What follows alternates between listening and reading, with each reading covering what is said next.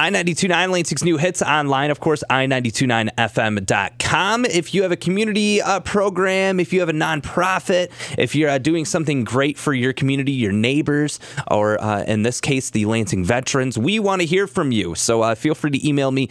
It's art.smith@mwcradio.com. Or better yet, do what Sarah did and just shoot me a message on Facebook on the I-92.9 page. We have Sarah Rausch here for the Lansing Veterans, First Responders, and Suicide Awareness. How are you?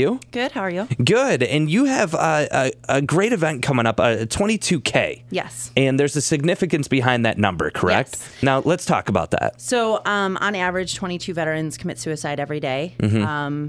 And just to give you an idea of how big that number actually is, I live in Eaton Rapids. We have about 5,300 people in that town. And if we lost residents at the same rate we lose veterans every day, that town would be desolate in 8 months. That's so crazy. And you know what? I feel like people need statistics like that, because you think 22 a day, yeah, that's a lot, but there's people that die people use excuses like that all the time. But I mean, these men and women go across the country, they go across the world and fight for us, and 22 a day. Yeah. That's crazy. It's kind of an epidemic, and I don't think people really understand what they're battling with, whether it be PTSD or TBIs, or even just transitioning back into the civilian world, because it's a completely different world for them. Right. And they're coming home, and they may not be prepared. They may not have a job yet. They, maybe signed up for school, but they're not starting for a few months. And so they're kind of in this weird position where they're transitioning, but they're kind of lost. So, we want to bring awareness to all of this. My brother actually ended up committing suicide due to his PTSD on Christmas 2016, which is kind of what kicked this off. He served in the Marine Corps from 2000 to 2004, so he was kind of like a 9/11 vet. Yeah. So I did a 22K up in Traverse City with 22 to None, which is a really great organization. And after a day of thinking, oh my God, I'm never doing this again. Yeah. Because it was painful. I decided we needed something like that down here, because, after looking around, there's nothing. Right. So, my father is also a retired police officer, so we wanted to group in the first responders, because they're also... yeah, they see a lot. Yeah. I mean, when you think about it, the men and women who fight for our country, it's honorable, but it's terrifying when you get sent out to those situations. But just as much of the veterans that come back and have to deal with, the traumatic events of what they've seen, police officers go through the same thing. I mean, obviously when you're sent across the country, you're away from your family and everything like that, but you can justify too that a police officer sees just as much. They see, the murders, the homicides, the drugs, everything that a veteran sees, but just overseas, you know. And there are a lot of first responders, firemen and police officers and corrections officers that are veterans as well. Yeah. So, it's sometimes one of those careers that they're kind of drawn to, because they've already spent that time in the military. Right. So yeah, and I would say it's a pretty big majority too. I know a lot of police officers that have served. It's one of those things to where you want to get back, and that's that adrenaline of I don't want to go and push papers now, now that I went and served my country and fought a war, but you come back with that adrenaline too. Like, okay, what do I do now? It's such a lost feeling, having friends and family that have served. It's one of those situations to where you don't know what they're going through because you haven't been there. We could sit all day and say, oh, it's easy. You go over and you get meals and you get to just travel, and it's like, no, not quite. Not quite. So with this event right here, let's talk about the event. Obviously, 22K for the 22 veterans that is suicide every single day. I mean, when you think about that number, it's so crazy. It's almost like an unbelievable number. Right. So obviously with losing your brother, that was like such an eye-opening thing. I mean, losing a family member. How did this event all come together? You went to Traverse City, you did the 22K up there. Talk about the plans and getting things together for this event.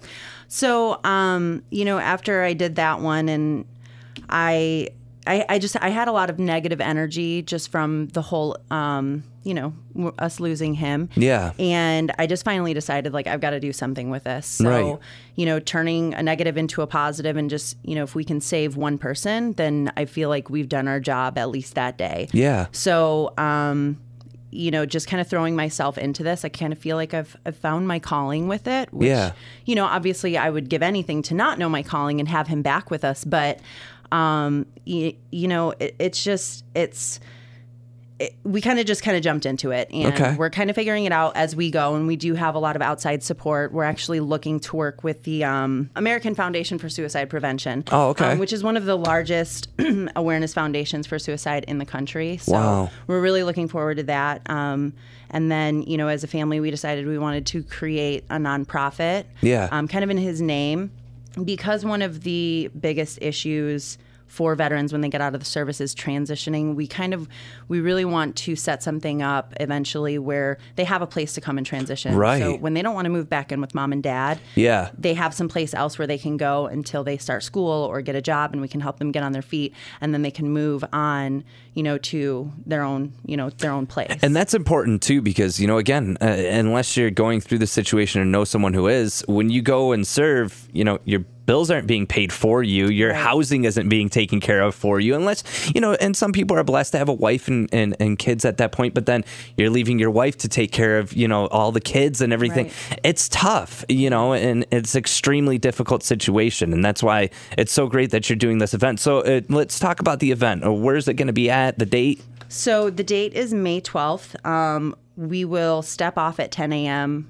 People will want to get there earlier, obviously. Mm-hmm. But it's going to start. There's a recruiter station on Cedar. Oh, okay. And it's going to kick off in that parking lot.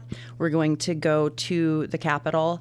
And then we'll wrap back around and head back to the recruiter station. That's awesome. So going right all the way to down, that's a long way when you think about it. It's just under 14 miles. So so you better start prepping for it now. If you're thinking about getting involved with this 22K, you better start training for it now. I guess 3.5 miles. Yeah, that's a lot of miles. Yeah, and I don't enjoy cardio whatsoever. Yeah. But it's definitely worth it to show the support. And something else that I thought about after everything happened was, it was 13 years from the time my brother actually served that we actually physically lost him. Yeah. And I always heard people say things, they sacrificed 4 years of their life for our country. They sacrificed 10 years, or, police officers that have been on the job 30 years, they've sacrificed 30 years, but it's really a lifetime sacrifice. Right. Because they're carrying that with them. Oh yeah. For the rest of their life. So that kind of opened my eyes a little bit more to, just how large of an issue this is. And it's not a typical 9 to 5. No, I mean, it's not, Nope. Again, not to say it again, but you're not just, pushing papers all day. Right. I mean, you're risking your life, you're risking, your safety to keep us safe. And that goes for veterans and first responders, Right. So this is a great thing for suicide awareness. This is a great thing to show appreciation to our veterans and people that are currently serving, and, police officers, and not only police officers, but ambulance and fire department. Yep. I mean, anyone that risks their lives every day, it should be like a law. Like once, obviously there's days, but it should be like a law, like, show appreciation to these people, because it takes a special kind of person to do something like that. And Right. your brother was one of them. So more details on the 22K, where can they go? So they can go to www.lansing22k.com. Pretty easy. There's an about page and there's a sign up page. So you can choose to either walk or volunteer, and I'll get an email as soon as they sign up. The more people, the better. Right now, we are capped out for the city of Lansing at 250. We haven't hit that point yet, but if we can get 250, awesome. Yeah. If we can get more, then I'll push to allow us to have more. Yeah. I think the more the better. That's awesome. That's awesome. Lansing22k.com. Sarah Rausch here with the Lansing veterans, first responders. It's all about the 22K. So 22K signifying the 22 veterans that take their lives every day. I mean, that's something that, let's get that down to 0, and that's, like you said, the wonderful people up in Travers with the 22K to none. That's wonderful. So let's get that going in Lansing. More details again, Lansing22k.com. Thank you so much, Sarah, for coming through. Thank you for having me.